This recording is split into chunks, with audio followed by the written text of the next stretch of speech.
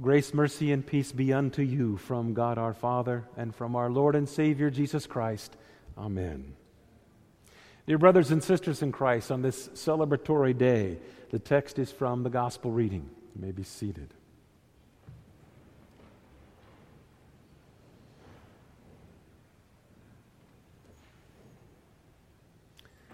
That was the last thing that those apostles saw as their Lord ascended into heaven. In fact, you can scour the texts of the gospel readings, and this is the place that it's mentioned that he raises his hands to bless somebody. He touches children to bless them and touches other people to bless them, but the only place where he raises his hands to bless them is here in this text. Now, the greatest difference between his hands and my hands should be pretty obvious. His hands were the only ones with that scar. The glory of his sacrifice shown to them as he goes up into heaven, not as a spirit, but as he goes up into heaven in a body. And by doing so, God is saying, I accept my humanity again because the sacrifice has been paid. Before Christ sacrificed, there was no humanity in the presence of God. And since the sacrifice of Christ, now you and I will get to be bodily in the presence of God as our Lord Jesus was and is still in the presence of God in a body. One more thing that speaks to the resurrection and the eternal life that we will have in our corporal glorified body. In the front of the church, it's the far right panel at the very bottom. That's the Ascension scene. And if you look to the far left, that's where it all began. The Nativity of our Lord. And it goes around in a counterclockwise or clockwise fashion, I should say. It's kind of symbolic of time.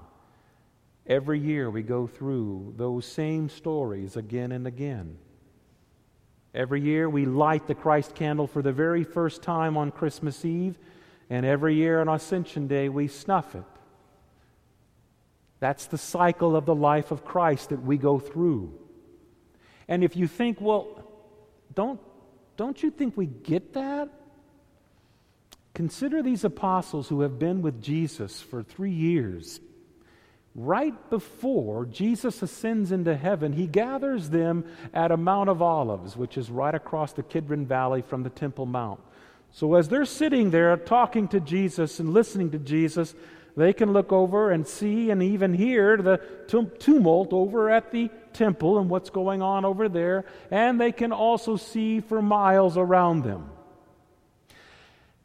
And there's one more thing that Jesus wants to give them before he ascends into heaven. And this is the remarkable part. The information that Jesus shares with these apostles isn't new information. It's not as if they haven't heard it before. It's repeating the very information that has everything to do with why the Father accepts the Son's sacrifice and receives humanity back into his presence again. All about his suffering, all about his sacrifice, all about his resurrection. That's what the text says that Jesus taught them. He starts with the law of Moses, which are the first 5 books, the prophets, and he includes even the Psalms, it says here. So Jesus goes back through them and he opens their minds so that they can understand the Scriptures, the text says, and re-catechizes them again. So you see, what the church practices, or what you practice, by hearing these things again and again and again is a part of what Jesus started. All we're doing is following in those same footsteps. And as we hear these texts again and again and again, surely there are some years that light bulbs go off as the Holy Spirit gives you a different understanding, or a more broader understanding, I should say, of what you have heard before, and it takes on a much richer meaning. And that is exactly what He is doing. The life of Christ is a very interesting life. So consider this in line with what we just talked about with the window and the candle. The creed that we just confessed. Who for us men and for our salvation came down from heaven. And if you watch me, what do you see me do but kneel? Only to emphasize the fact that Christ, the Son of God, I should say, came down and became man among us. So there was a descent. He lived, He died, He rose again, and then He ascended back into heaven. And that's when I stand up. Symbolizing that same repetition that we see. That this is the cycle of how God saves humanity. He enters into humanity's midst. He accomplishes their salvation. And then He leaves, not leaving them bereft of any hope or comfort as orphans, but leaves them His Spirit and His gifts, which He gives to His bride, the church. This is interesting because the only place in Scripture where He blesses with His arms up, lifted high, is here. You can see so many things that we act out as we participate in the liturgy.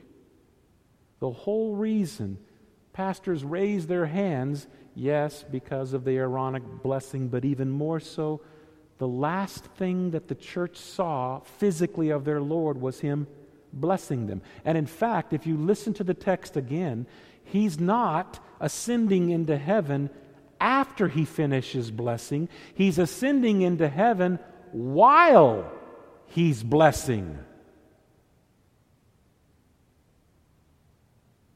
That implies that He never stops blessing you. Every single moment of your life, blessings flow from the Father because of the Son. And what do we do in return? How do we thank God? By receiving that blessing and thanking Him. Have you ever wondered about that crazy part of the liturgy where I say, let us bless the Lord, and you respond with, thanks be to God? God blesses, we receive and give thanks back. That's the cycle of your life as a baptized believer. The blessing began in the waters at the font where you were made His child. And your entire life, you have been taught by that same Spirit to give thanks. You know that was a word that had to be taught to you by your parents. Say thank you. And when your kids first said thank you, it wasn't necessarily the sweetest and most sincere timbre.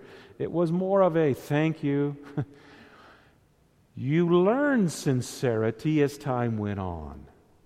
But the words were first planted in your mouth by your parents. In the same way, did God give you words to say thank you to Him as He blesses you throughout your life. And you grow in the depth, breadth, and height of that beauty of being blessed by God. The Ascension is a very, very vital part of the entire life of Christ. It's not an add-on. It's vital. Why else would we have it so clearly in the creed that has been confessed and taught as the Christian faith, because that is the cycle that Jesus proclaimed and lived out for you and me. And He went up into heaven blessing you. And it doesn't stop.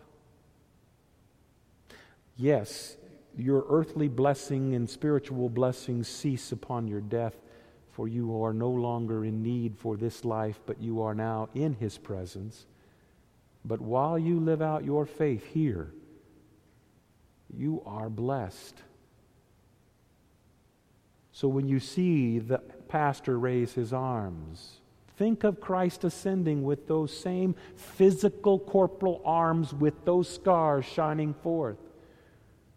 When the pastor says, "Let us bless the Lord," remember, it is He who blesses and we respond, "Thanks be to God."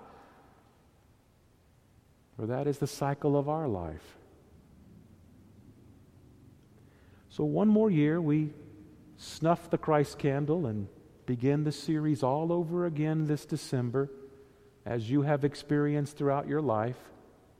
And you can recall every single year blessings abounding, because the Lord sits in full assurance of your salvation being secured by His presence physically in the Father's presence.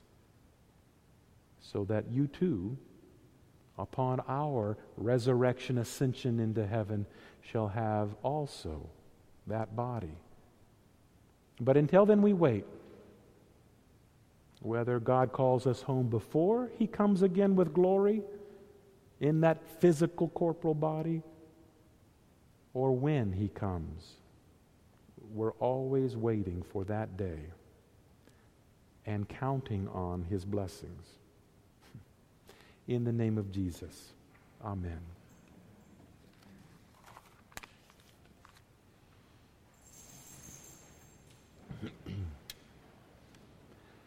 The peace of God, which passes all understanding, keep your hearts and minds on Christ Jesus to life everlasting. Amen.